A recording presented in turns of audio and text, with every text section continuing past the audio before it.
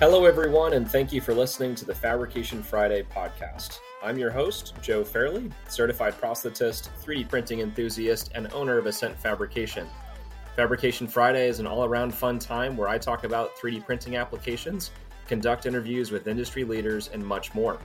Come join us every Friday for an informational discussion around the evolution of the additive manufacturing field and how we utilize various digital workflows and 3D printing methods in our daily work at Ascent Fabrication.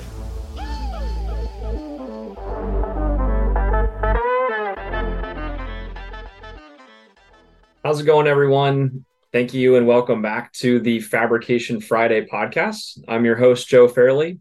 We're going to be trying something out a little bit different today. If for those of you who are watching the video, I do have up on the screen here a nice blue backdrop.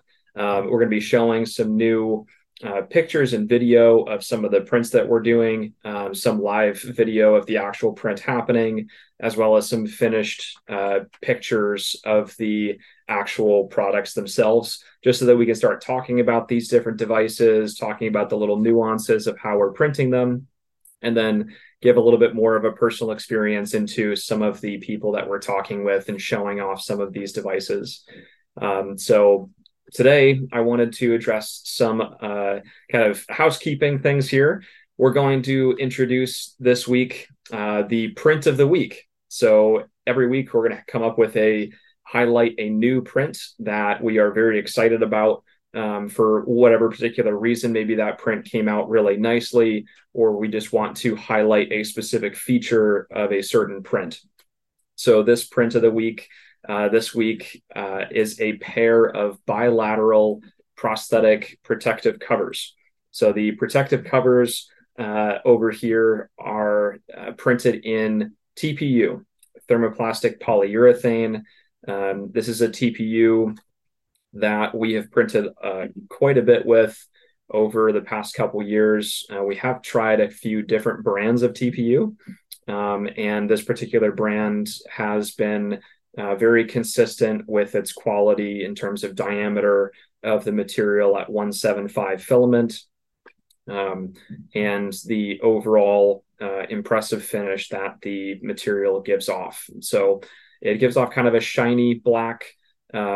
We also use a couple different colors that are more skin tone like. We could do red, black, blue, green, light skin tone, medium skin tone, dark skin tone. For some of the other covers, we are using a different style TPU from Color Fab VarioSure. It gives it a little bit more of a matte finish, and we have those nice skin tone colors. But with this particular black TPU, we've just had really nice results. With this pair of bilateral covers, this was for a veteran who wanted a little bit of personalization into the part. So we took his Purple Heart that he was awarded. Congratulations to him. Thank you very much for your service. His Purple Heart, I was able to take a picture of the heart, the whole metal itself, and then you bring that picture into Autodesk Fusion 360, and then you can trace out the outline of what you would want to emboss onto a certain part. So we took that picture, outlined the different features that we wanted to see it, scaled it appropriately so that we were able to put it onto the cover in a way that it would be sized appropriately for that shape. And then once we had that shape correct, we did an extrusion either in toward the part and embossed it for different features on the actual emblem itself, or extruded outwards, depending on that look that you want to get. And knowing that we're just designing that actual feature, we then are bringing it into Mesh Mixer, where we actually design the entire cover itself. So all of the organic modeling is done within Mesh Mixer. Typically, we take a scan of the full prosthesis with Comb, COMB. It's an iPhone app that was specifically designed and influenced some algorithms in the background to make this really well suited for prosthetic and orthotic applications. very accurate, down to 1 to 2 millimeters of accuracy. That's perfect accuracy for what we need in most cases. So I scanned the patient's prostheses with comb, and then we actually had a templated leg in order to take the shape of a leg and modify some circumferences based off of what the patient was looking for, since he was bilateral. So once we did that, you mirror that image over to both sides. So you have mirror images of one another. And then you end up doing some Boolean operations and shelling operations within MeshMixer to come up with this cover. It's a fairly involved process that sometimes takes us 1 to 3 hours, depending on the intricacy of the design. But we're starting to really nail down that workflow, and it's been getting a little bit better as we continue to iterate on that. So, both of these covers, the organic shapes, were designed within MeshMixer completely and based off of scan data. And then the actual embossment, the Purple Heart, as well as the lettering underneath it there, the Vietnam 70, that was all designed in Fusion and then exported as an STL file into MeshMixer. You're then doing more Boolean operations to manipulate those two objects into getting a perfect, curvature embossment at that specific location. And that's really the tricky part. If you want to do some embossments on some of your designs, reach out to us at Ascent Fab to learn how to do that. We will teach you a lot of these techniques. Some techniques are going to be a little bit more time consuming than others. So, you might want to leave some of the design up to us if you don't have that time in your day as a busy clinician or otherwise, to be able to do some of these designs that require, 45 minutes to an hour to maybe 3 hours sometimes to get this design right. We can do that design for you, send you a G code, and off you go. If you have a printer that is compatible with some of our print settings and materials. So we'll come in and go for a training for 2 days with you on site with your printers. And right now, during the month of July, we're actually running a promotion that you will receive a free artillery sidewinder with the purchase of an in-house training. So if that sounds enticing to you guys, reach out to us today before the end of July here to learn more about that special. The artillery sidewinder is a wonderful desktop out-of-the-box printer for the size and features that we're looking for. It's perfect. 300 by 300 by 400 millimeters of build volume, perfectly big enough to print out, I would say, 75% of the devices that we're looking to print. Now, there's some different considerations based off of what you'd actually want to print with those types of printers, but they can be a very useful tool. We have 2 of those printers ourselves, and they're running almost every single day on various different devices, namely flexible inner sockets with TPU and ColorFab's VarioShore, as well as prosthetic covers, namely, and SMOs, lower extremity orthotics. We can get most of those on the plate. Solid ankle AFOs are going to be a little bit more tricky, but sometimes doable, especially in pediatrics. Inner boots, foot orthotics, polypropylene, or VarioShore TPU are great as well. Great applications for that. So, with all that in mind, again, reach out to us if you're interested in an in-house training and for learning more about how to do some of this design work for covers like this. So with these covers, just wanted to go over a couple other little stats on them. The outer shape is just about 2.5 millimeters thick. It has a posterior slit and some magnetic closures, which are really, really nice and useful. Make it easy, snap on, snap off, can be removable for the patient. So, that's extremely useful for them to be able to either use it when they want to or not. And then inside, there's actually a shorter inner cover that directly mates on the inside of it with some of the prosthetic componentry. So about a kind of 2.5 inch to 3 inch section, that would be the exact shape from the distal end of the socket down below the first tube clamp. and onto the pylon. So that's kind of the overall height of what that inner portion of the cover would entail. The inner portion of the cover is printed on the Filament Innovations Icarus or Kratos 3D printer. It could be printed on other printers as well. But I like using the Filament Innovations printer with the 2.5 millimeter nozzle for that case because it prints in an hour and a half. So, we could, print out a full cover in a very similar sense in about 2 to 3 hours. We've done that before as well. So that's really enticing with the Filament Innovations printers. And that inner cover is about 185 grams. So just looking at those material costs, 185 grams, extremely light. The outer cover is only 360 grams. So, you really all in at 535 grams, 545 grams, really, really lightweight cover. It's not going to add a lot of bulk or anything like that because we actually design it specifically to the patient's contralateral limb. Or we can take one of our library shapes of limbs that we know looks nice and just modify those circumferences in order to get that result that we're looking for. So that is our print of the week, bilateral TPU covers. So now getting on into today's Fabrication Friday, I really wanted to kind of just further introduce myself, my own pathway into the 3D printing industry in general. It's been quite the unique one, specifically because I'm a certified prosthetist and board eligible orthotist.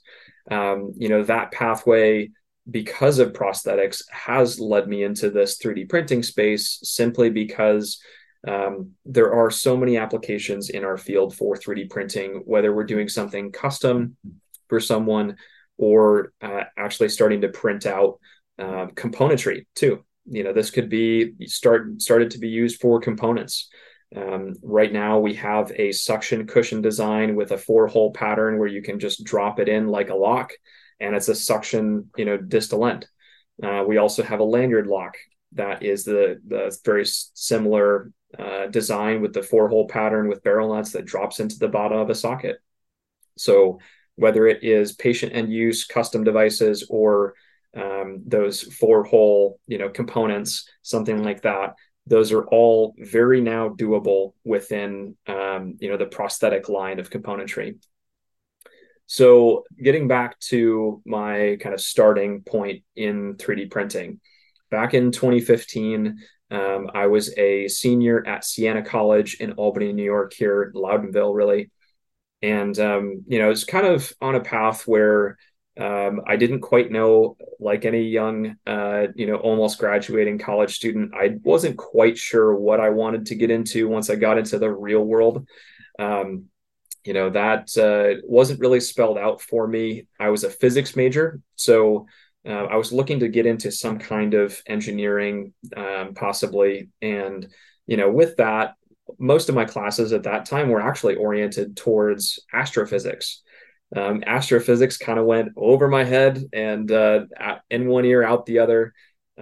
So I didn't do so well in astrophysics, but I really got a grasp on more of the physical aspects of physics. So, that was kind of an interesting and trying time for me as a senior in my undergrad.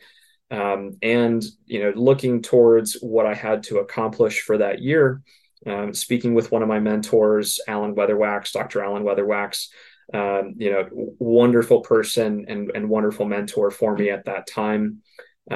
He was very instrumental in helping guide me into actually 3D printing. He said, Joe, there's this 3D printer thing downstairs in one of the labs, and it's been there for a few months and nobody's touched it. No one really knows what it is or how to use it. So why don't you try to figure it out?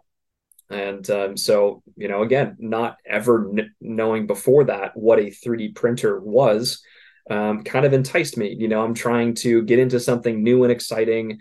I knew I was sort of interested in prosthetics from a previous experience in high school. I'll get into that in a minute. but really just wanted to, find out more about prosthetics because I saw some things, from Enable actually that was happening in 2015. The Enable global, Google community was starting to get organized by John Shull out of RIT, Rochester Institute of Technology here in New York. And I was just intrigued, wanted to see what these 3D printed prosthetic hands were all about, see what that entailed. How do you 3D print a hand? Who is that good for? I never had met someone with a partial hand, limb difference from birth. So I really didn't know what I was getting myself into, but it sounded cool, interesting. So I needed to do like a very involved year-long project. And so I looked at the printer. It was an Ultimaker, Ultimaker 2, I believe, at the time. Maybe probably the third or fourth rendition that Ultimaker had put out. Very small cubic build volume, no more than maybe 8 inches tall. And it was interesting to me just to see from a kind of chemistry standpoint what was happening with the material. What is PLA? I had never heard of PLA before. Learn about that material and its glass transition temperature and melting point. And I tried to get way far into the physics aspect of that. And then it was, we're trying to cool it down and solidify it. And how do we do that appropriately for a part that's going to be, needs to be strong and have some structural integrity. So it was a trial by fire, fly by the seat of your pants kind of learning technique for me, because again, no one else at Siena College at the time really had any experience with this. So I was learning completely on my own. Was looking around probably at YouTube videos to try to see, what was going to be doable, and looking to anything and every resource out on the internet for what was 3D printing at the time back in 2015. At that time, there was a project called InMove, INMOOV. At that time, it was a fully articulating robot from the torso up. And so it had robotic arms, it had a head that swiveled. And so I tried to take the arm, and just from the forearm down, there were servo motors in the forearm itself that would articulate all the fingers. And then I actually hooked it up to an Arduino board and was able to write simple code to be able to articulate all the fingers. So that was kind of and I should mention too, I don't know if I said that earlier, but it was all 3D printed. So all the other components, aside from the electrical components, was completely 3D printed, again, out of black PLA at the time. So very simple types of printing going on there too. But again, not really knowing what PLA was even supposed to look like, what were the print settings. I was using Ultimaker's Cura back at that time, and learning quite a bit about just how the 3D printer functioned. I didn't really understand the extrusion, flow rates and percentages and speeds that I should be at. So at one point, I think a nozzle got clogged or something. I was always having problems with nozzle clogging. I'm not too sure that it was really the nozzle clogging that was really the problem back then, but that's what it seemed like the problem was.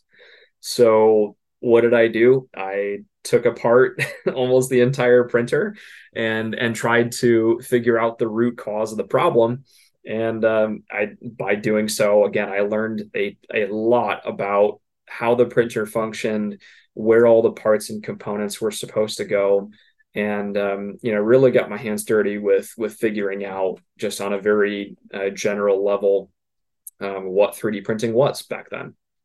So what originally got me interested in prosthetics was I'm a runner by trade. Athletically, in high school, I was a track and cross country runner. Here in Saratoga Springs, New York, we had a really good high school team. Our coaches, the Kranicks, husband and wife duo, definitely had their way of coaching that was really beneficial towards getting you as far as you could go in high school. And I learned a lot underneath them, and got to do a lot of very, very cool things, and met some cool people and traveled to some cool places. So when I was a sophomore in high school, during the summer, we would go on a training trip out to Chula Vista, California, to the Olympic Training Center out there. So very fortunate to be able to train there. That's where a lot of the Olympic athletes in those summer sports end up doing that training. Particularly the track athletes. Rowing, I know, goes on there as well, and some motocross and soccer and some of the other spring and summer sports. So, we had the very fortunate opportunity to be able to run on the track there. And I was finishing up a workout one day around the track, and all of a sudden I hear this pitter patter come behind me.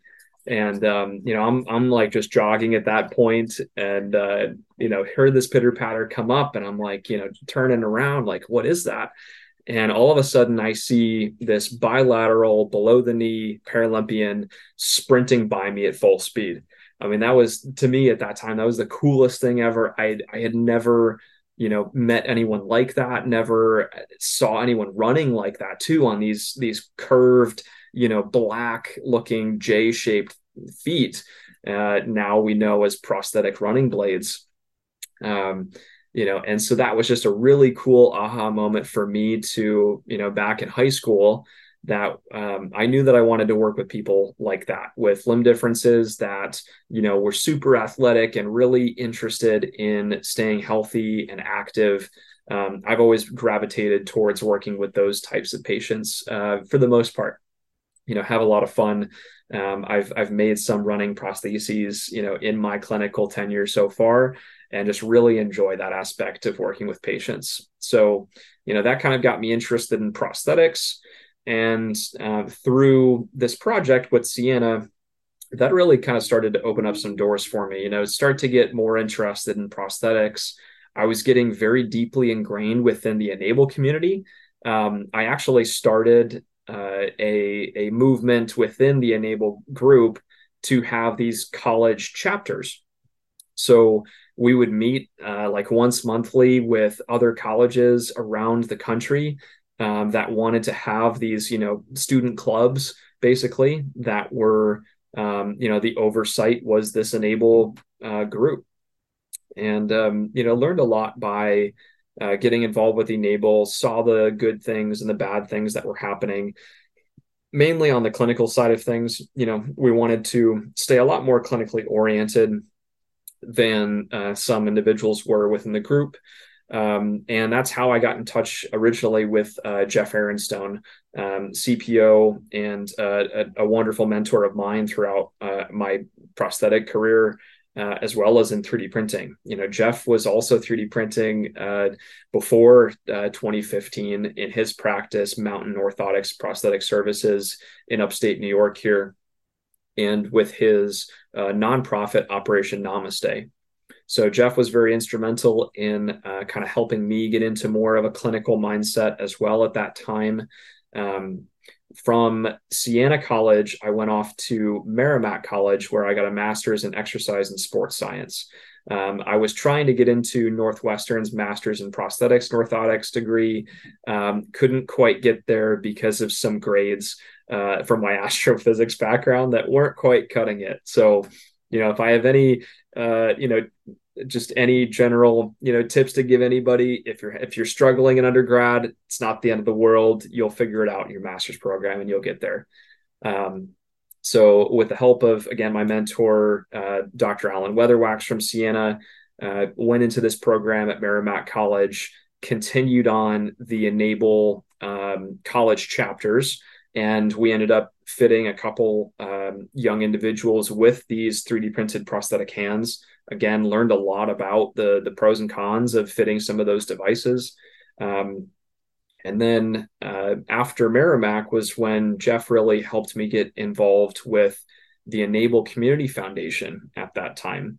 So ECF, Enable Community Foundation, was a group of more clinically minded individuals that kind of came out from Enable and really started to focus on, okay, how can we potentially have some great impact in the low income countries aspects of prosthetics and orthotics, because that's where at the time we thought, oh, if we can make these for lower cost, relatively, there's a lot that goes into prosthetics and orthotics being delivered under the typical insurance programs. So when you talk about the low cost of 3D printing, you absolutely cannot, dollar for dollar compare printing a $5 piece of plastic device to the clinical experience and ongoing care that goes into delivering a prosthesis traditionally. So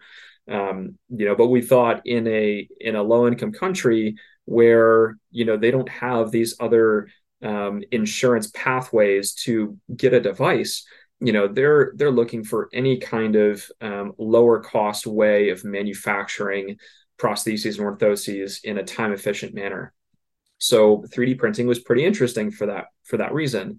Some of the materials in 2015, 2016 still weren't quite there. Obviously, PLA is not really the material that you really want on a patient end use device, just simply from its structural characteristics.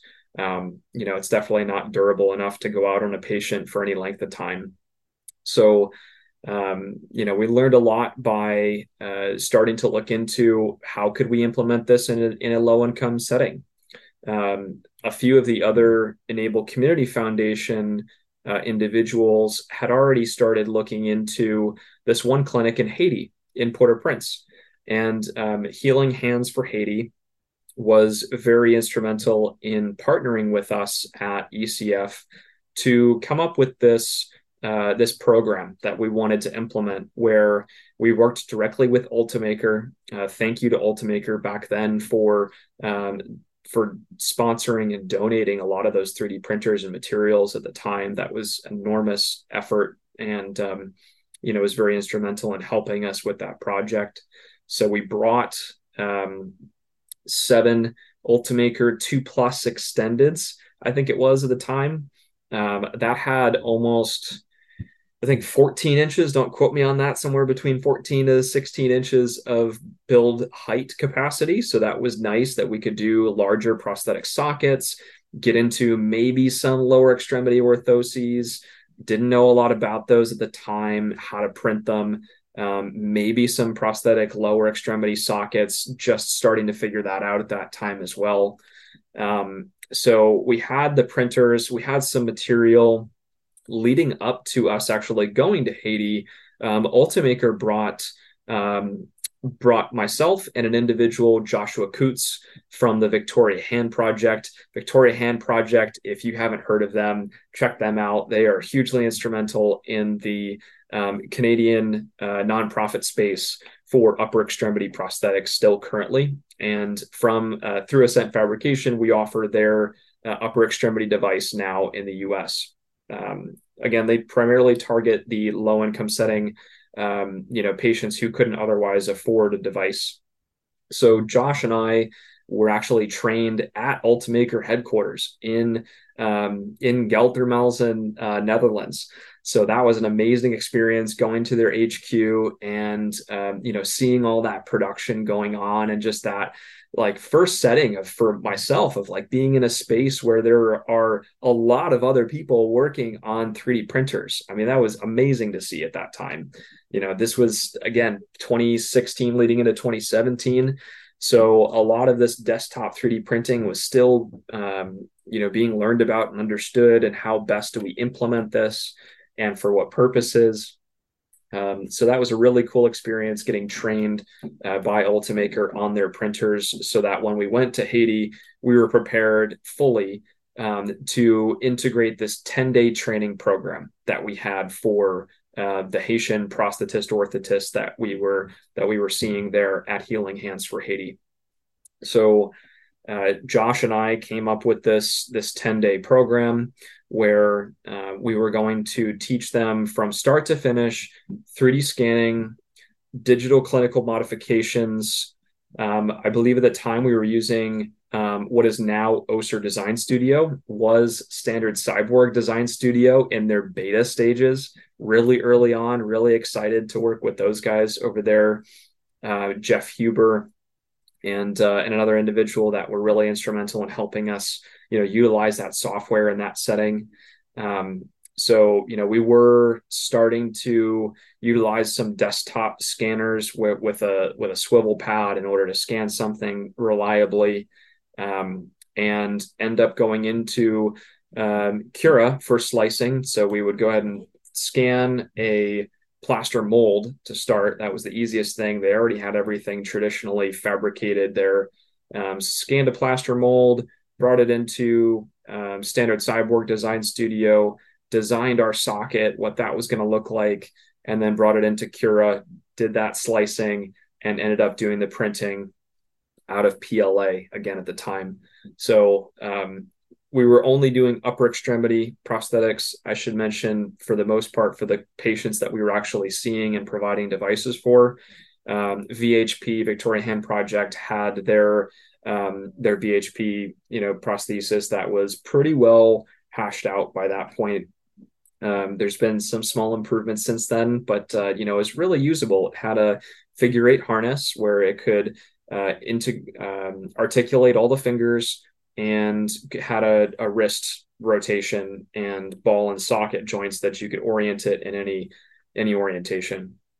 The devices that Jeff and another individual, Andreas Bastian, were mainly coming up with were more so for the Enable Community Foundation at that time, and a couple of them were passive, more cosmetic, and Jeff and Andreas were working on a transhumeral device as well, for a wonderful patient named Danny, who was just a joy to be around. All the patients and the clinicians in Haiti there were fun to be around, and they were so excited about the technology and how do we implement this in more ways. They were looking well past the prosthetics and orthotics that they could end up providing, but looking towards other components there in the clinic to be able to print out. I think they were printing out like just D rings, different rings, different bottoms for crutches, some other tools around the lab there. And so we went through this 10-day training program with them. A couple of them caught on really well. If you have listened to one of the previous episodes, I had Cindy Laurent on, one of my good friends and Haitian orthotist. He took to it really, really well. And that program continued on for a number of years. Effectively, it was still going on until this past year, when things started to get really bad in Haiti with the political climate and some other things going on. So, we had that ongoing relationship with them. I returned after that trip 2 other times, one time by myself, and another time with a few other people. And, that's a whole separate story that we can get into at some point personally, if you're interested in learning about how to go to Haiti. That was quite the experience, just getting through customs with 7 3D printers and rucksack black bags.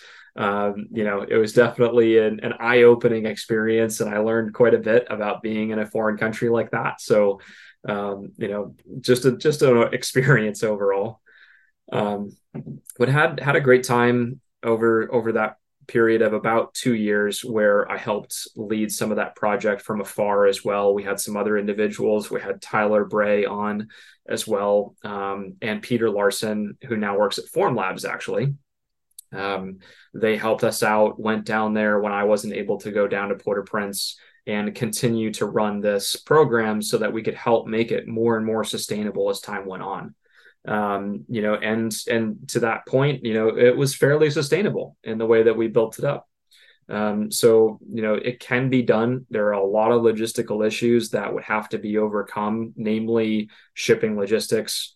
importing and exporting goods, and then just the cost of doing that, the time of doing that was really probably the biggest factor in some of this, getting them the materials consistently. And then once we got the materials down there, the humidity, trying to keep filament dry. We really needed a filament dryer at that time, or to use the ovens that they had there for the traditional fabrication in order to dry out some filament. And then we started to use polypropylene a little bit as time went on, so you didn't have to worry about that. So material choices were definitely evolving throughout those couple years. After my involvement with the ECF, I wanted to really get into prosthetics and orthotics. So I did a lot of shadowing in the time from when I graduated from Merrimack College and before I was going to go into Northwestern University for their prosthetics and orthotics master's degree. I also worked as a prosthetic technician for a year and a half at a local company here in upstate New York, and learned a lot about what that traditional fabrication was like, how to implement that with clinicians and patients, and what were all those little nuances about what people were looking for. And then I had the opportunity to go to Northwestern, which was an amazing experience. Learned a ton, getting us prepared for our clinical exams. So shout out to all the Northwestern staff at that time. I had an amazing experience overall, and thank you for everything that you've done for me in that support. I know that there are a couple individuals that I'm still chatting with there to start to do more 3D printing. Actually at the time, so we had not really like any kind of digital, digital education into 3D printing or really even 3D scanning. They were just starting out, I think, even though one of the first 3D printers in the prosthetics and orthotics industry, I believe it was called Squirt Shape. That was actually first kind of introduced at Northwestern. There was a 3D printer there that was, I forget if it was pellet extrusion or if it was filament extrusion, but it was one of the first 3D printers of its time. And, it was just sitting in a research closet in the back and nobody was touching it. I wish I had a little bit more time to do something with that while I was there. But yeah, so when it came to our digital education at Northwestern, the instructor at the time actually said, Joe, you might have even as much or if more experience with this program. It was Design Studio from Standard Cyborg still at the time, and using a structure sensor scanner. So he's like, go ahead and go up there and, teach it and see where we can go with it. So had a good fun time with those kind of two classes, maybe a couple hours a piece. One or two classes. It might not even been two classes. I think it was just one. So, that was definitely a fun time, just getting to teach my peers of, what I had experienced already in 3D printing. And so after Northwestern, I wanted to really get my feet wet clinically. You have, after your 2 years basically in a master's program educational setting, and that looks a little bit different for the other schools that are in the space. I think there's only like 12 schools now out there. Some very low numbers. My class size was about 46 students, I believe. And that was one of the largest classes that there is. So, there aren't too many schools to go to for this, but after you get through that program, you go into a residency. You get either a 12-month residency in prosthetics, 12 months in orthotics, or in some cases, you might go for 18 months in prosthetics and orthotics. So, that has some implications based off of where in the country you want to be in. So I know like Florida doesn't accept an 18-month residency. You have to do 12 months in prosthetics, 12 months in orthotics. And of course, those kind of blend together a little bit anyways, because when you're in a clinic, you're going to be seeing both patients regardless in almost every case. So it's just the fluctuation of patients that come through the door in a clinic.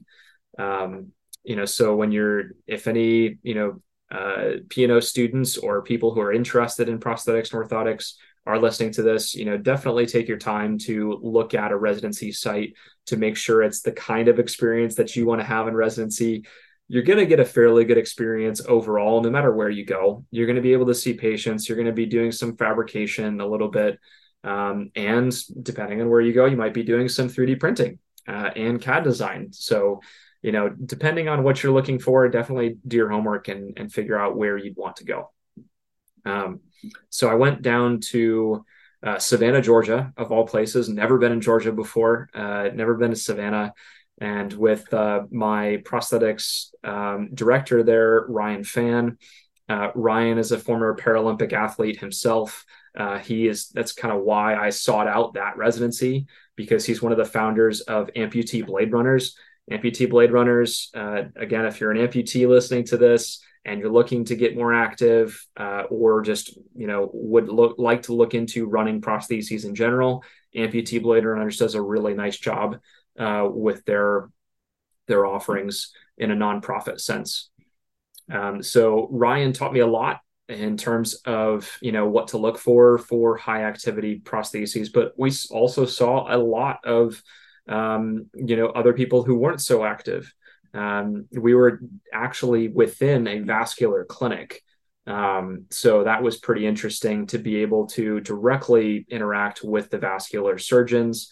On several occasions, I was actually invited to go into the OR with these surgeons, and we were talking about where the amputation levels were going to be and what was best for the patient for some componentry, thoughts around it too. So I thought that was a really special and really unique opportunity to be able to work directly with surgeons like that doesn't happen in a lot of cases, but I think should. With the amount of amputations that are happening now with diabetic patients across the US and elsewhere, that's about 80% of our patient population, and it's only growing, unfortunately.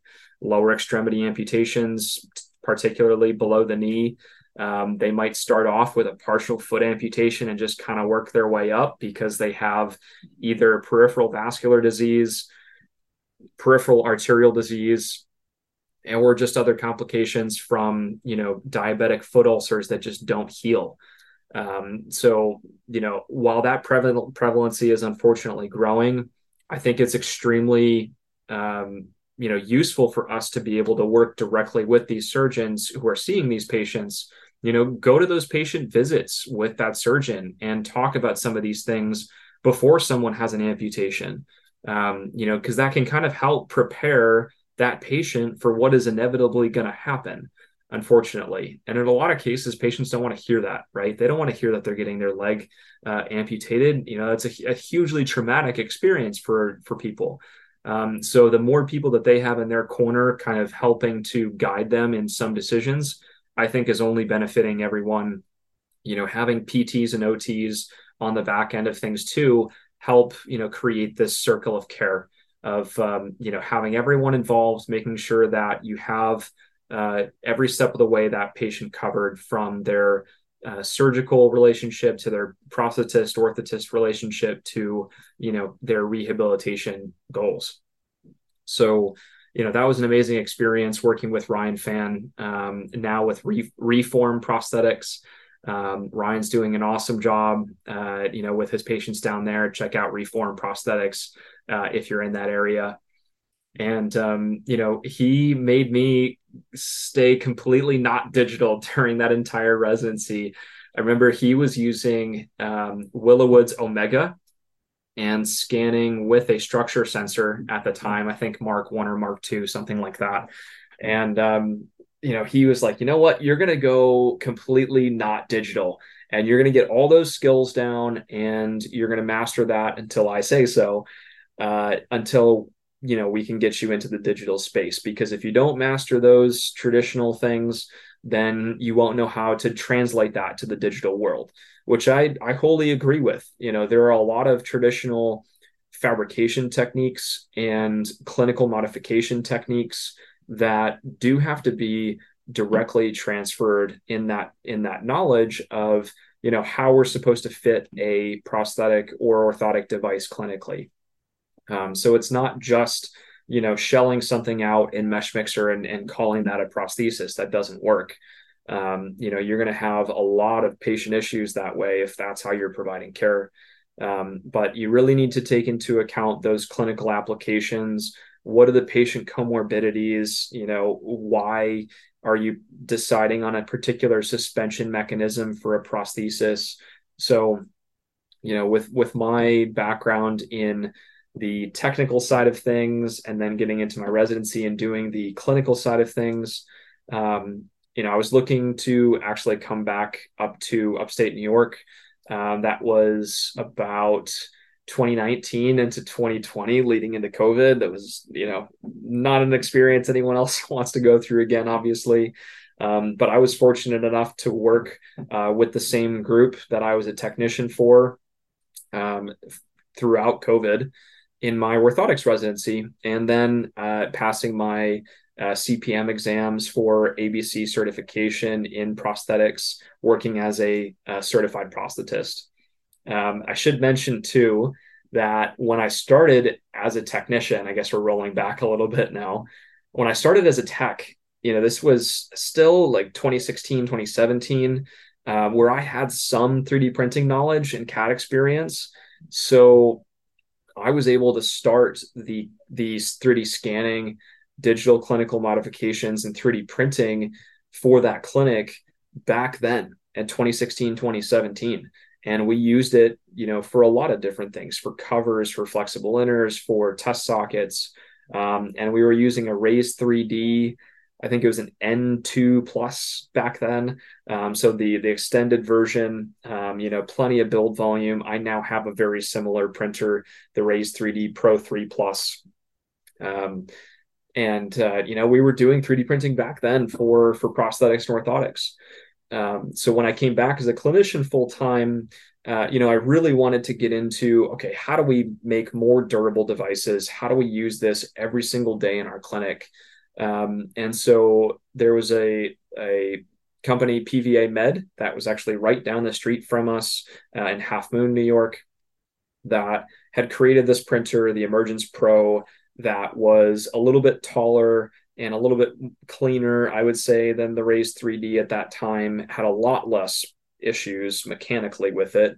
And they were marketing it as the test socket machine, right? So they had a proprietary 1.5 millimeter nozzle, very large build volume, and they could print, a below knee or above knee test socket in a matter of 6 to 16 hours, I would say, about, BK to AK, small, large.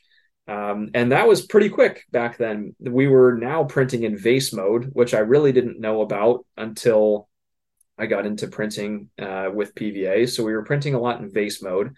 Vase mode printing is one continuous travel path on the outside shape of your model.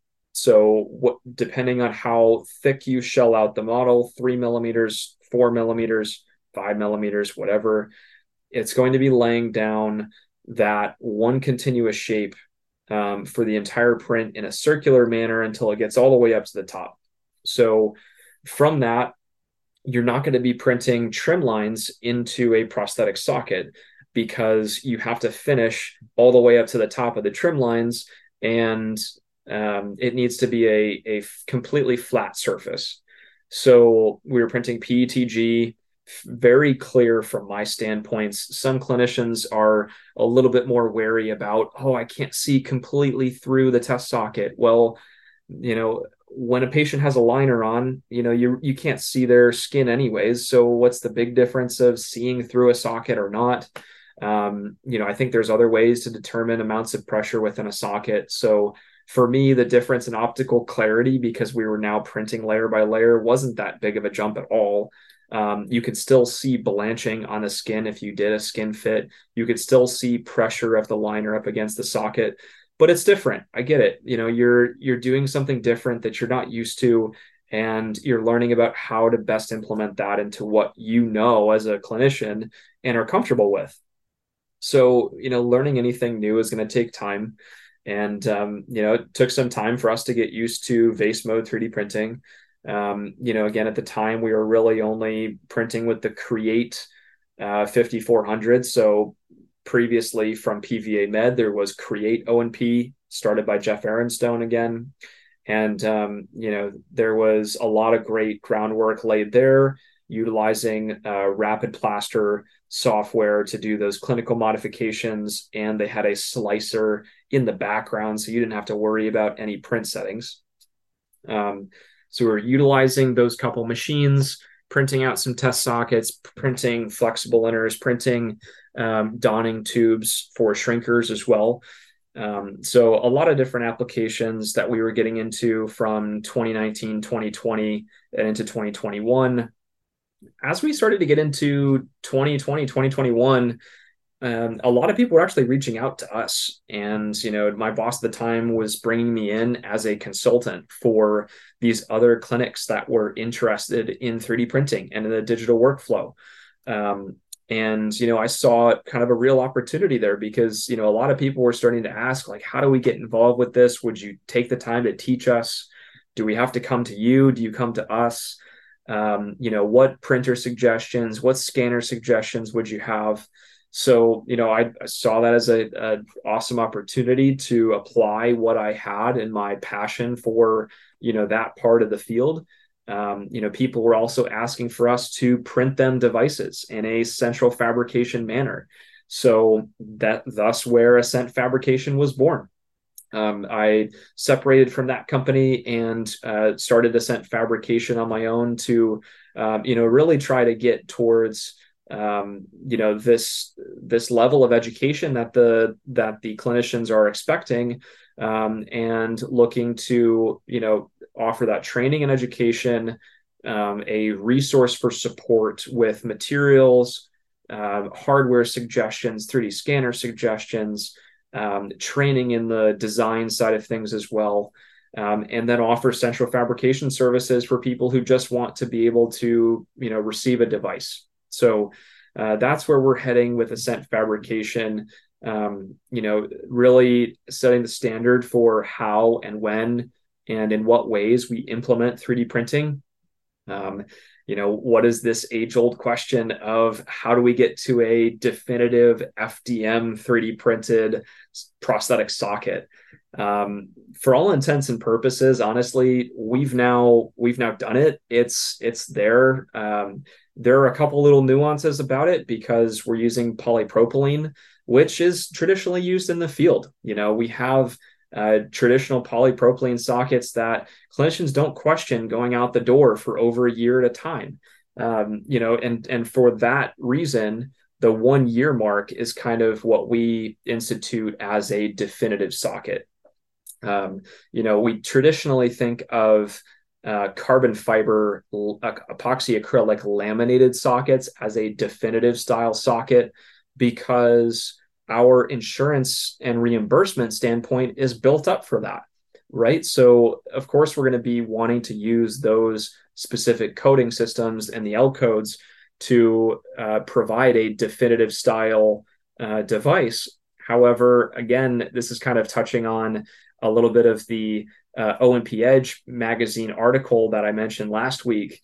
These prosthetic sockets haven't been tested cyclically. They've never been put to a standard of this is the one way you need to laminate a carbon fiber socket. Throughout the few companies that I was able to shadow at and work at, they all had different ways of laying up carbon fiber and fiberglass and doing a lamination with all different materials and different resins. So there's really no standard in our field for fabrication that way. And it's quite difficult to do though, because it's such a, custom way of doing things and not, I wouldn't really say scientific. We don't have actual numerical pathways to know how much resin we're putting into a laminated carbon fiber socket. So, with that sense of, what constitutes a definitive style socket, with my talking with a lot of clinicians around the country, the general consensus is that it lasts for at least up to a year. You really want it to last 3 years or up to 3 million cycles. That would ultimately be the definitive style that we only know clinically occurs with traditional carbon fiber sockets. So, hopping off my soapbox there a little bit, but, I think that just has to be out there and said that you can make a prosthetic socket from polypropylene right now that can be 3D printed through FDM manners. We do it all the time here at Ascent Fabrication. We've had individuals on these sockets for more than a year now, and we've tested it for lower extremity orthotics, actually solid ankle and articulated polypropylene FDM, for over 1 million cycles. And so with that clinical experience, as well as the little bit of cyclic data that we do have, I am fully comfortable with our polypropylene sockets being termed definitive. Now, obviously, that throws into the aspects of, well, we don't have the L coding system to help reimburse for that. Let's talk about that at another time. Let's reach out to me specifically. Let's chat about why and how we need to code different devices. Ultimately, you're going to be losing out on the L code for an epoxy acrylic resin lamination, and you're just not going to get around that, right? We're not using epoxy acrylic. So, because of that, that's one code for a few $100s that's out the door. Now, if we're using the ultralight materials L code, that's a whole different story. Yes, it does reference carbon fiber that goes into the lamination buildup for prosthetic sockets. However, it does say or equal on the end of that code. And when we are looking at the pound for pound, density for density, chemical makeup of carbon fiber as an element itself, as a material, versus polypropylene and PA11 nylon, for that matter, going multi-jet fusion or SLS printing, these two materials, density-wise, are less dense than carbon fiber. So they're less weight, right? With that same volume, say you take the same volume of prosthetic socket, you're going to have a lighter device. So, with a lot more needed on the cyclic testing side of things, again, the AOPA socket guidance work group is working on some cyclic standards to put towards these prosthetic sockets, which is an amazing, entity trying to do that. I applaud their efforts. We definitely need that data so we can come up with some of these standards in what constitutes a 3D printed definitive device. Although I feel perfectly comfortable right now with these prosthetic sockets going out the door and being used for at least up to a year, some other people might not be, and I get that. But let's talk about some of those nuances, what it works for, what it's not good for, and, see what possibilities could come up with. There are other materials out there that have carbon fiber chopped, or a powder mixed in with another material. In my opinion, sure, you're adding carbon fiber in there. All it's doing is making it stiffer.